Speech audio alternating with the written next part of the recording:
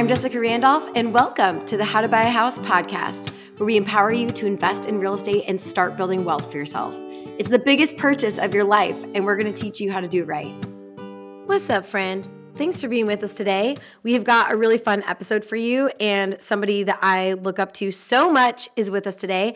Catherine Blevins out of Dallas, Texas is with us. She is a powerhouse and one of the top realtors in Dallas. She was awarded Rookie of the Year and Top Producer Award at her brokerage, was also named D Magazine Real Estate Top Producer, and has been voted Best Real Estate Agent consistently year after year. She's also in the Dallas Realtor Top 500 list, and need I go on? We are so lucky to have her a part of our network here at How to Buy a House. And today we are going to be talking about something that she is actually personally doing in Dallas, which is building a house from scratch. So without further ado, let's get into it. Catherine, I'm so happy to see you. You too. How have you been? I've been good. I've been busy. It's a spring market, and I'm also on the tail end of building a house. So, That is very stressful and so much fun. And actually, for anyone listening to this episode, that's what we're going to talk about today. We're going to talk about, so you want to build a house. You want to start from scratch, build your dream home. I'm sure everybody at some point in their life is like, I would love to build my own house. How fun is it? We're going to talk about it today, and we're going to get into the nitty-gritty of what does it actually look like? How do you get to the point where you can buy land and build your own house? And is it more expensive? Where can you save money? And so we're going to get into all that today. But before we do, Catherine, tell our listener about you and why you got into real estate and how you got into real estate, and just give us a little background. Yeah. So my background after college was marketing and advertising, and I spent about a decade doing that. And, I would say there was some big epiphany, but really it was I had my first kiddo and my hours were crazy and I just didn't have enough time with her. So I stepped back and said, okay, well, what could I do that would still be fulfilling and keep me busy and keep me in that working world, but also have more flexibility? It was all about the flexibility. So I've always loved real estate, building, design, all of that. So took classes and just took off. And I could not be more excited. I feel like this was meant to be, I think advertising and marketing is really easy to translate over into what I'm doing now. I was doing client relations. So it's budgets, it's relationships, it's people. And so it's just taken off ever since. Oh my gosh, I love it. You're such a powerhouse.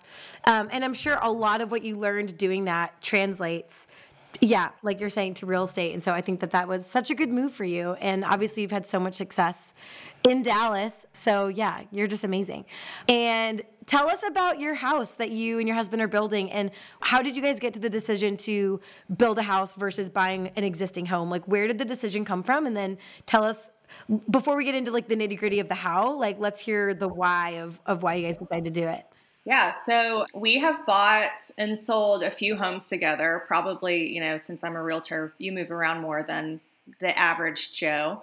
Let's just kind of do a little fun background. Is like I started with a townhouse. My parents gave me a more down payment. Basically, instead of having a big wedding, my husband and I eloped in California. So smart. It was amazing. I would never do it any other way. So I used that down payment, bought my first townhouse. Then we got married. We bought a house that was actually under construction. So we did get to have a little bit of design authority in that aspect. We had our first baby there. Then we had our second baby. And that was another reason to move because we needed more space. So we bought in a neighborhood that we wanted to be in, but it wasn't exactly the house we wanted. And I do tell people this, like there is no perfect house. That does not exist. You will never find the perfect house that you have picked exactly as it is. So you have to figure out what those things are that are important to you. Amen. And after living in our last house, there were silly things like I want a walk-in pantry. I want a laundry room where I can hang up all my kids' stuff. We needed an in-home office because we both office from home quite frequently. And we knew we didn't want to leave our neighborhood. And there's only so many houses there. So I did, all my realtor tactics of writing letters to people. I did get responses, and I kept in touch with a woman who said, hey, we are going to sell our house and move. we're going to enter, we're going to let everyone who's written us a letter come and look at it. We ended up, writing her an offer and going in, just had no idea what we were doing. It's like, I do this for a living, but until you're in it and you're dealing with the city and permits and all those things, you have no idea. But I will say, like, we are beyond excited. It's our dream home as much as it could possibly be. Oh, and when is it going to be finished? Well, let's hope by mid-June, because that's when we have to move out of this rental house. Oh, there you go. Yeah, we sold last year because it was like peak of the market spring season, and I knew it was the right time. And it was also for us personally a necessary step to take to be able to afford the next home. That's so smart. For those of you listening and you're like, what is Catherine talking about with writing letters? This is like sidebar conversation. If you ever walk by or see a property that isn't for sale, there's no sign in the yard, it's not on the market, but you're like, oh my gosh, that is such a great house for me, or I love this location, or that's my dream home. You can write a letter. So many people have done this, and like Catherine obviously had success with it with finding their house that they're building now, but I've had a lot of other clients also have success with this. But writing a personal letter and saying, hey, Mr. Seller, if you ever decide to put your house on the market, let me be your first phone call, because I can just imagine raising my chickens in your backyard and sitting on that front porch every night, and pull on the heartstrings a little bit and stick it in their mailbox. Make sure it's handwritten. Obviously put your phone number and email address. But yeah, that has worked actually. And you can listen to a whole other podcast about strategic ways that real estate wholesalers and developers find land. And a lot of it is through writing a yellow letter, which could be a whole nother episode, but we're not going to talk about that today. But what we are going to continue talking about is, let's say you're like Catherine and her husband, and you're like, yes, we would love to design our own house and build something from scratch. Let's talk about the steps. So obviously for you, Catherine, I would love for you to tell me like the steps you guys took. And obviously in every city, it's a little bit different, but I would love to like compare what I think the steps are and what you think the steps are in Dallas for building a house. So first step is to get a marriage counselor. Oh my gosh, it's so true. That is a challenging part of building a home with your significant other. It's one of the main reasons people get divorced, actually. Did you know that? Yeah, well, we're almost there, so don't. No. Just kidding. Okay, so first you have to find the place where you are going to build. That is where writing letters comes in, obviously having a realtor that can help you identify those places. So basically you're going to be finding a lot, whether there is an existing home on it or not. So first step is to identify that. Then you have to think about your financing and how you're going to structure that. We chose to do a construction loan. We wanted an upfront one-time close. So we purchased the property and had our bid from our builder and put those together and closed at that one interest rate. So you already had your builder lined up when you went to go apply for this construction loan, because your builder gave you a quote on what he thought, what you wanted to build, what it was going to cost. So you knew what to ask for a loan for. Where did you go to get your construction loan? Like what type of bank? Because not all banks do construction loans. No. And you know what? I have a lender I worked with for years, and he is the best, but they don't do construction loans. I went to U.S. Bank. I used Lou Manfredini, who's done a lot of construction loans for clients, and they had really great rates. We knew, going into it, I'm not much of a risk taker, so I knew that personally I wanted to know what that cost was going to be up front. I will say that does add a lot of time, on the back end, because you have to figure that all out. You've got to get all your plans, and we're going to talk about that. But you have to get your plans from the architect. You have to get your building quote. You get all of that lined up, and then you could get to do that one-time closing. Right. And for those of you listening that has never, they've never done this before, you need to, obviously with a normal loan, if you're buying a house that's already sitting there, they can see what they're lending on. They can see the house that's sitting there. They know what they're spending their money on. But when you're building a house, they're giving you the money kind of blind. They're like, okay, we believe that this is what you're planning on doing with this construction loan. So that's why it's super important for the next step, Catherine, of finding your builder. A lot of these things kind of happen all at once, and having your builder and having your plans and showing them what you're planning on building is also part of getting the loan approved. So yeah, it's like all of these steps need to happen, and a lot of them need to happen like all together. And actually, I want to back up a little bit as far as finding land. So obviously, if you're working with a realtor, are able to kind of figure out like what size lot you're looking for, what kind of building envelope you're looking for. What are some things that you look out for in Texas when it comes to buildability? Like we have different things in Nashville, like how hilly is the lot, and is it in a flood zone, and what are the setbacks? Can I build? If it's a 7,000 square foot lot, how big of a house can I put on that lot? How do you analyze different lots in Dallas? You touched on a lot of them, and one of the fun ones that we've had to deal with is being in a floodplain for where we are. We're next to a park and a creek. So there are different parts of Dallas. There are conservation districts and historic districts where you have very specific things about building, setbacks, kinds of architecture, so it can get really complicated in those neighborhoods. We do have floodplains that you have to take into consideration. Hills. I have a friend building in Lucas, which is a suburb, and she is doing a lot of land leveling, and it's a lot of money. So knowing what you're doing going in is super important. We knew we were in a floodplain, but I will say it threw a few loops in there for us in terms of building. We can talk about that later if we want, but so yeah, there are a lot of things that you have to look at. I always tell people to get a survey. We did a topographical survey before we bought our house, so that we knew exactly what we were going into, like where the floodplain was. So I will say doing that homework is super important to make sure that you know. For sure. Getting a survey is definitely, as soon as we find what lot we're looking at building on, we always get the survey done. And surveys, just so you know, guys, can take a while. I mean, sometimes it could take 3 to 5 weeks to get a surveyor out to the property. But what they'll do is they'll look at the lot lines, the property lines. They'll look and see, obviously, is it in a flood zone? They even go to great lengths of seeing, like, are there any burial sites on the land? And what's the building envelope? So, okay, you can build a 5-bedroom home here, and based on the soil levels, this is the type of sewer system you can have, and this is the kind of house that this land can support. So getting a survey is going to tell you a lot, and it also can dictate your budget, which we're going to talk about in a second too. But if you do buy a piece of land that is on a hill or is in a floodplain, that can affect what type of house you build, and do you need a huge retaining wall to keep the house from moving if it is on a hill? And that can cost anywhere from $25,000 to $75,000 just for the retaining wall, not even count or more, not even counting for the house. So really understanding what can this piece of land allow and how is that going to affect my budget. A survey will really give you a lot of those clues up front. So it's not just about if you like the location and you like the view, but really like what can this piece of land offer me in terms of a structure. Yes, exactly. So then going back to the financing piece, obviously you would need to get a construction loan. Obviously, if you have a lot of cash sitting in the bank, you can build a house using cash. That's great. But it sounds like for you, Catherine, you had already had a builder relationship, and that kind of helped you figure out the construction loan side of things. Let's talk about that, because I do think that might coincide with that next step of financing is finding your builder. And especially if you've never done it before, and I would say most people, unless they've worked for a builder or worked in real estate, they've never done it before. What would you recommend for someone who doesn't already have an existing relationship? How would you go about finding the right builder to build a house?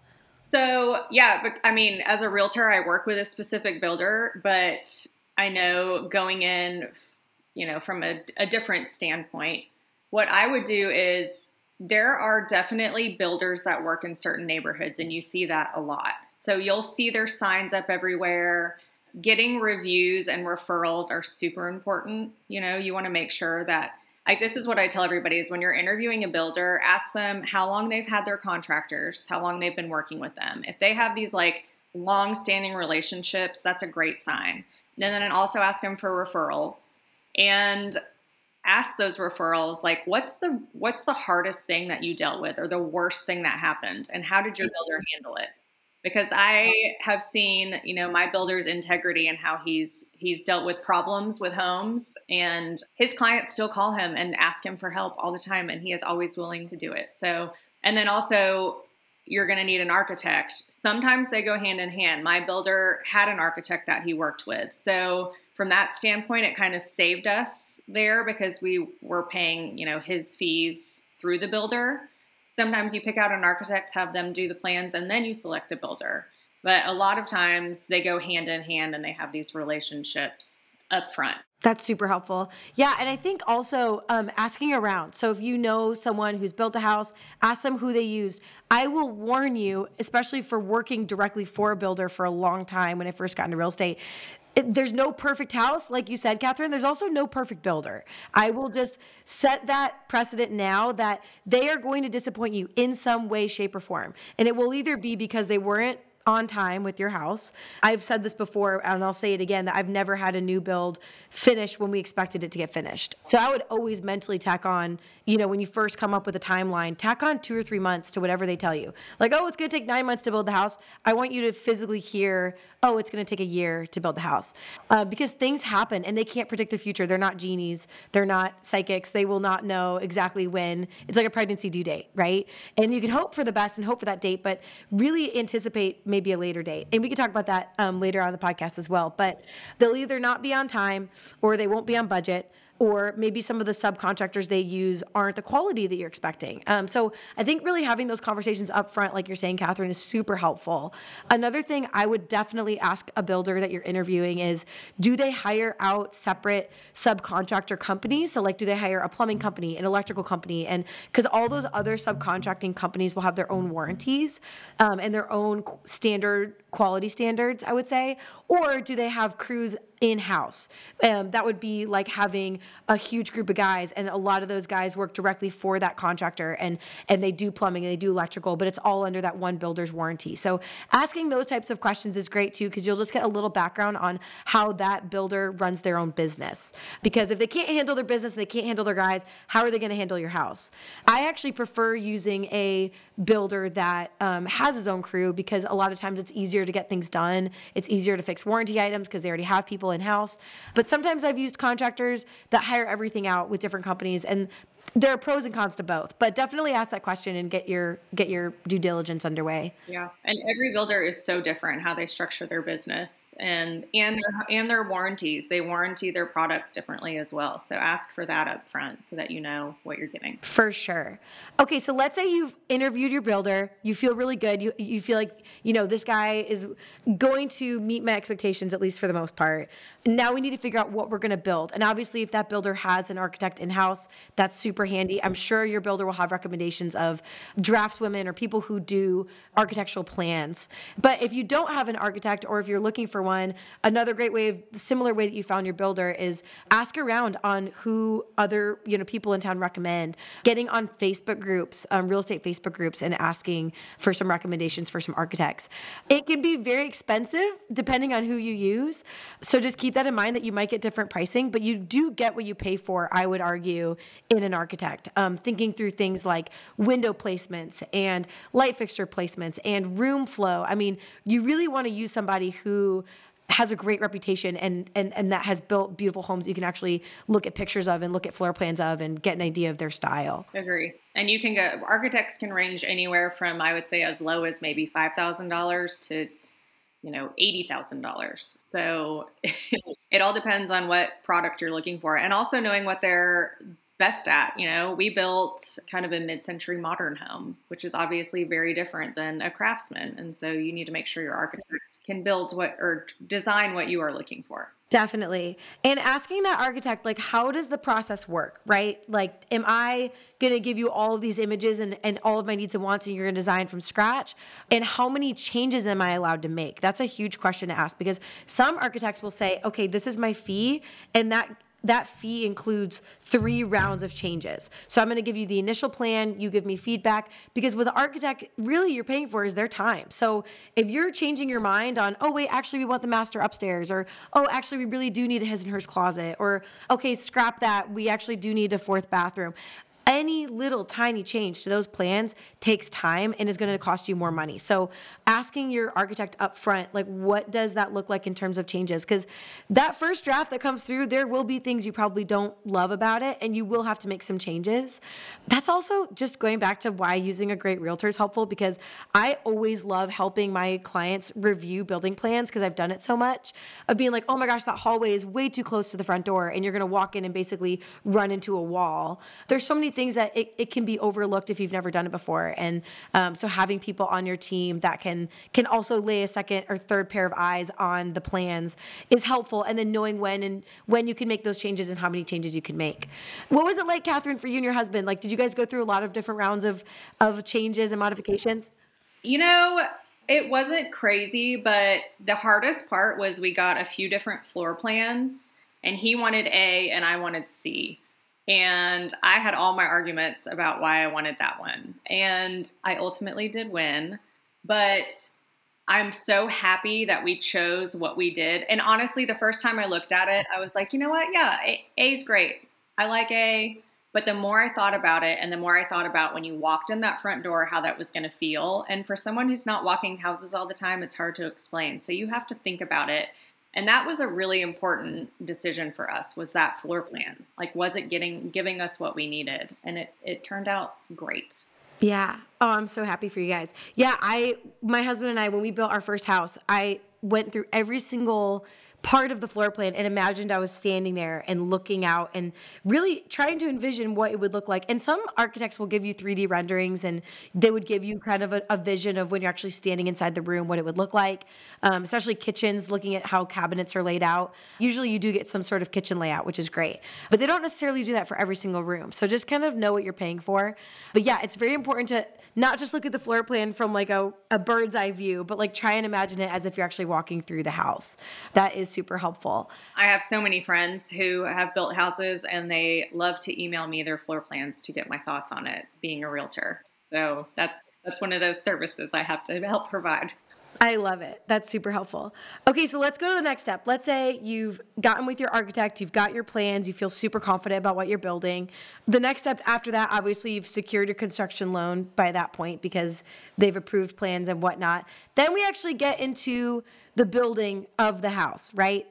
So let's get into kind of that next step. And obviously, we've got a lot of aspects of the house that, yes, maybe you've solidified your floor plan, but now you have to think through doorknobs and floor color and the direction of the hardwood floors and what kind of windows are you going to buy and light fixtures and placement of those light fixtures and tile and the grout lines and how thick are the grout lines and what color grout are you going to use. I mean, so many things that you don't realize you're going to have an opinion on.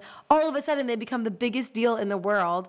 Catherine, what did you guys do with that process? Did your architect help you with the finishes, or did you hire an interior designer? I have a ton of opinions about this because I used to do this for a living, but would love to hear from your point of view what it's been like with your house. This is where the marriage counselor comes in, because you and your husband are trying to decide what color the grout's going to be. So we used the designer that my builder works with. She's great. I already knew her because I've worked with her on multiple projects. And it's funny because I'm the one who wants to make the decision and move on. And we literally went through, she presented a presentation to us with all the different rooms and all the tile choices and light fixtures and things that she was thinking. And we made maybe a few changes, but I just wanted to say, yes, done, move on, because it can get really overwhelming. And I think the most important thing is if you can make decisions up front, then your project can move along smoothly. It's making those last minute changes along the way that can literally delay all kinds of things. So yeah, for me, having a designer, super important. And, I don't really know very many people who have done it without one. So yeah. And I think you bring up such a good point that at the end of the day, it's like you just need to make a decision and stick with it and live with it. And I think looking back on, especially when I used to design houses for other people, you could get so hung up, just like a bride planning her wedding, of like what color tablecloths are we going to use and what flowers and the flower arrangement. It can get so overwhelming, and you could really have like, what's it called where like you can't make a decision, like the fear of making a decision. Well, I call it buyer's remorse. Like after you've done something, you second guess it. But yes, and you start second guessing everything. You're like, wait, what kind of coffee do I like at Starbucks? You're like, I've had to make so many decisions in the last few days. And so I think now, have living in now our second house that we've built, thinking about all the decisions I made, at the end of the day, it's just stuff. And I do think that making a decision and sticking with it and feeling confident in it really is more important than if you picked out the perfect cabinet hardware for your kitchen. Because at the end of the day, y'all, styles change, designs change, trends change. If you're on Instagram, what's trendy changes every single day, sometimes every hour. And so you really need to trust what you like, trust your designer because they know what's going to look good inside the house, and feel at peace with your decision. Don't feel like you need to compare what you've picked out to every other house magazine out there. And at the end of the day, like, it can always be changed again too. So let's say you do pick out, some tile in your bathroom and you live with it for maybe 10 years. If you're still in that house, you can always make an update or paint that tile or stain the grout. And there's different things you can do down the road. So again, the word perfect, it doesn't have to be perfect, but pick what you like and don't get so caught up on one decision. That definitely, like, I wish somebody would have told me that 10 years ago when I was designing houses, because I would get so caught up on, do I pick this light fixture for the powder bathroom or this light fixture? And I couldn't decide. But at the end of the day, you're going to be happy. You're going to use the bathroom. You're going to turn on the light. You're going to even forget when you're out at the restaurant, like, what does that fixture look like? So just remember that not every decision has to be the end of the world. Yes. And building a house is not for everybody. Sometimes it's just easier for someone to find a home that has the right square footage and the right floor plan for them, because it is a lot of decisions, like you said, from a door handle to the color of the grout to the placement of the light switch or the outlet. I mean, there's so many things that go into it. So gotta have patience, that's for sure. 100%. And I think remembering too that if you have anything specific, you're like, I know for sure this is the one thing I really want. For me, I knew I really, really wanted big windows in my kitchen, and I really wanted marble somewhere in the house, some sort of marble countertops or some sort of marble tile. Not every decision has to be your dream decision.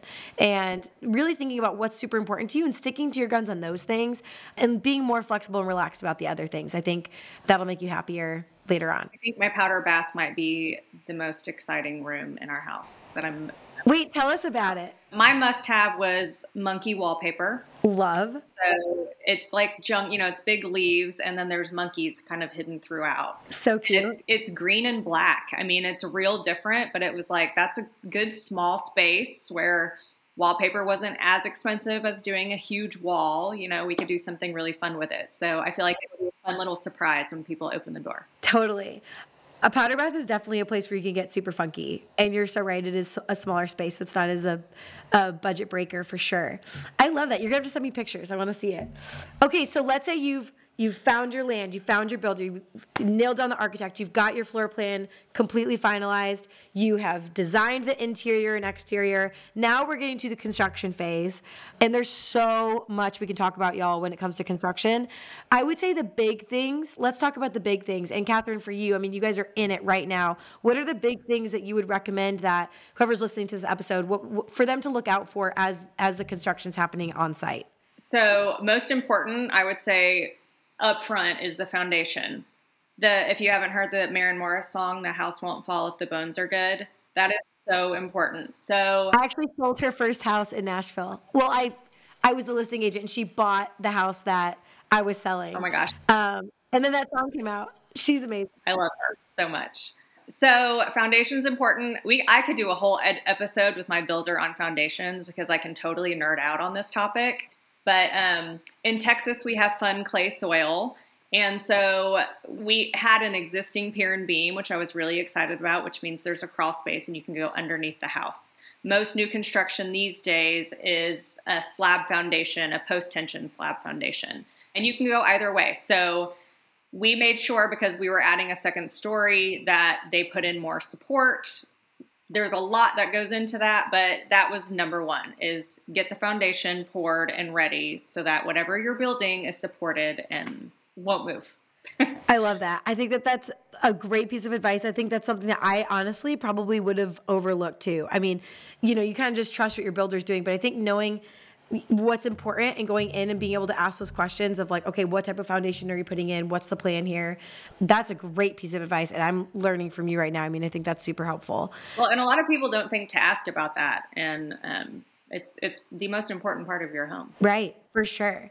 And there are other things too to remember to ask, like when your builder is getting things up and running at the house, what type of insulation are they planning on using?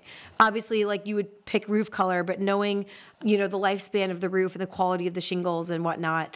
Definitely asking, quality of materials throughout the house. Like what's their plan? Because most builders have a certain set of things that they always use. Like I remember a builder we worked for, they always used MDF material to build closets out of. Instead of real wood shelving, they used MDF. The bad thing about MDF, if it gets wet, it like dissolves. So there are a lot of different materials that are obviously going to be used when building the house that maybe you didn't consider when you were designing it. Stuff like baseboards, picking out different baseboard sizes and what kind of light switches they use. I mean, there's different things that you just don't know. The electrician might already have that in his truck, and that's just what he decides to use on your house. There's so many other little decisions that actually affect the quality of the materials of the actual building structure itself and aren't the fun things. So you bring up a great point, is like really understanding like what the builder's plan is for the actual structure of the home. I think that's super smart. And then as far as like site visits go too, I definitely think making sure that you're visiting, of course, naturally, you're going to want to drive by like every day and be like, oh, did they put the siding up today? I would highly recommend, if you are a normal person, you're probably going to be obsessed with what's going on with this house. It is like having a baby, and every tiny little thing, and obviously I'm pregnant at the moment, so I'm using that analogy, but every little tiny thing feels so exciting. And there will be days where you drive by and you're like, did anything happen today? Probably not. There will be days where, guess what? Nothing happens. Maybe it rained. Maybe that contractor got stuck in traffic or got sick and or got caught up in another job. It's okay to have a few days in a row where things aren't happening. I wouldn't get too crazy, and you don't want to be like a helicopter parent with your builder. That will drive him absolutely insane. What I recommend doing, and I don't know if you've done this, Catherine, is what I recommend doing is scheduling with your builder times where you are walking through with the builder together.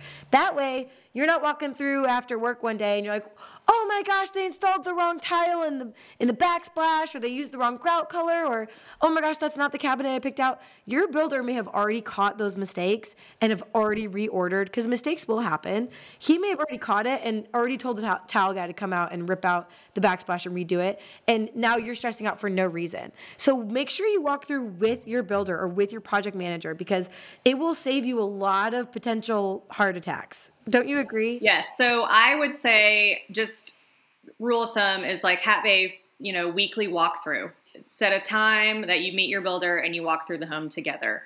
Because I'm used to working with my builder, we don't do that because we're both there all the time. We live nearby. So I'm constantly over there. But that is one thing that I do appreciate, is he is on all of his job sites twice a day.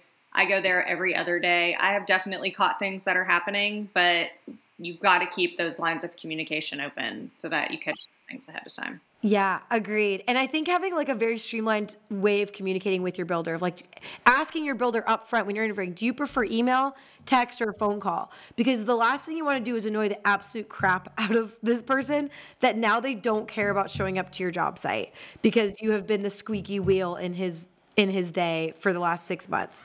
And I can say from experience, I've been that squeaky wheel, and it never goes well. So asking them, how do you prefer when I do catch that something's done wrong? Because no one's going to care more about your house than you. The guy putting in the tile isn't going to care if there's a tiny little mistake, but you will, because you're going to have to live in it and use that bathroom every day. And so there will be things that come up, and how would you like for me to address those things?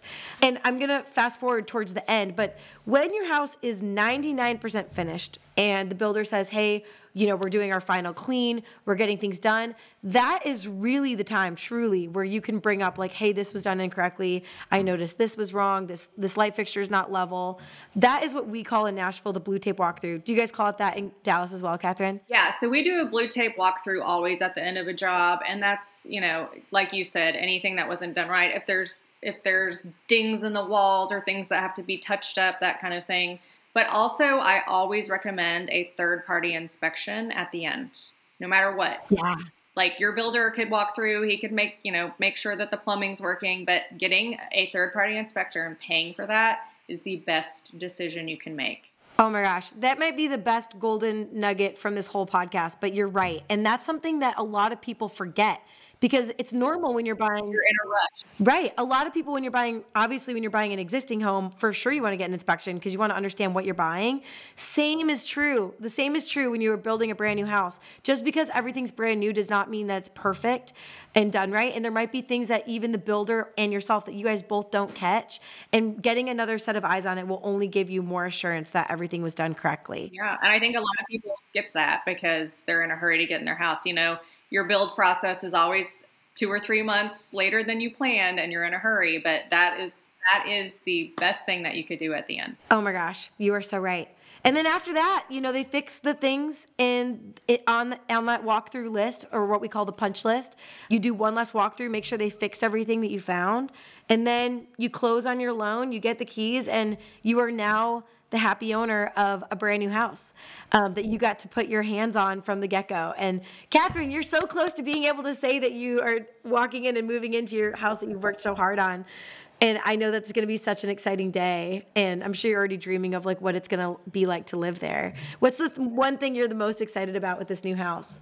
The living room, the light that comes in through all the windows, the place that we put it in the house. It's in the back of the house, so it overlooks our big backyard, which is what we wanted. And there's, it's a vaulted ceiling with beams. And it's just, when I walk in and I see that light coming in, it just makes me excited. Oh, that's awesome. Well, I cannot wait to see pictures. You're going to have to send me all the photos because I love all that stuff. We are so strapped for time. Catherine and there's so much we can talk about. And honestly, maybe we can do a part 2. But Catherine, I'm going to wrap us up with 2 things. The first thing, give us a 1-minute description of what the market's like in Dallas right now, because obviously the market right now in the U.S. so many people, I feel like there are question marks all over the place of what is the economy going to do? What are the interest rates going to do? What's the market doing? What are you seeing in Dallas? And then I'll ask you our second question after that. Just to kind of give an overarching view, I would say the market currently isn't what it was last year when we had that, buying frenzy when interest rates were crazy low. But luckily in my 10 years in real estate in Dallas, it's always busy. We are the 5th fastest growing city in the U.S. I didn't know that. Yeah, we're at the top of that list. We have 20 Fortune 500 companies here, so jobs are aplenty, and I feel like it's what's drawing a lot of people here. So many people, I can't remember the number, but so many people have relocated to Dallas in the last 5 years, hence the reason we've grown so quickly. So just as an example, the last 5 homes I've listed this year have all gone under contract in less than a week for over asking. So we are still seeing multiple offers. I think what buyers want now is move-in ready. I feel like that's kind of the big thing. So homes that I'm seeing sit are ones that need to be updated or are overpriced because people are, asking the same numbers as last year. But Dallas as a whole is moving and shaking. Oh my gosh. I had no idea you guys were that busy and that crazy. I mean, we are not seeing multiple offers here in Nashville. I actually, for the first time in my 10 years of being an agent, I have a listing where I've not had a single showing request on it. Really? Yeah. Isn't that crazy? And it's priced right. It's a super cute house. It's not in central Nashville. It's actually in Lebanon. So it's about 40 minutes away. But still, I mean, somebody that works in Nashville would totally do that commute all day long. And yeah, it's been so slow. So I love hearing what's happening. But that's awesome. Yeah. I mean, it's exciting. I do think, though, that interest rates have affected buyers, and it's at a certain price point, which is understandable. And I think people are optimistic that next year we'll see them start to go back down. I know the Fed's deciding right now if they're going to raise rates for the last time. But yeah, I mean, Dallas as a market hasn't seemed to be too affected by it. So yeah. Well, that's good to know. Okay, and my second question, which is the question that we always ask at the end of all of our episodes, but if you were to give one piece of advice to our listener, what would it be? It does not have to be real estate related. It can be personal, but your best piece of advice that you would want to pass on. Buying a piece of property is the best investment you can make because you can go so many places with it.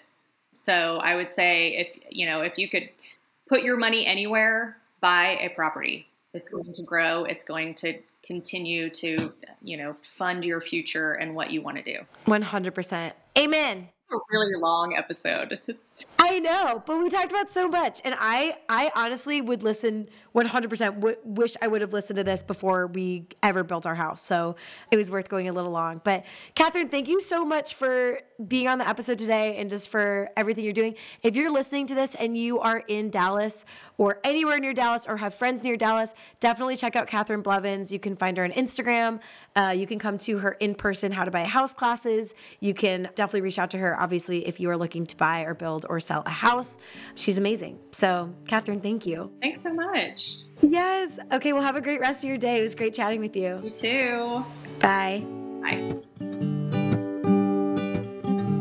Stay tuned for more episodes from the How to Buy a House class. You can follow us on Instagram. We're at the How to Buy a House class. You can also email us. Yes, we still use email, and we would love to connect to you that way as well. You can reach us directly at hello@howtobuyahouseClass.com. And I also would love to connect with you. My Instagram handle is at Jess Lou Randolph. And we hope you have a fabulous day. Thanks for listening, and God bless you.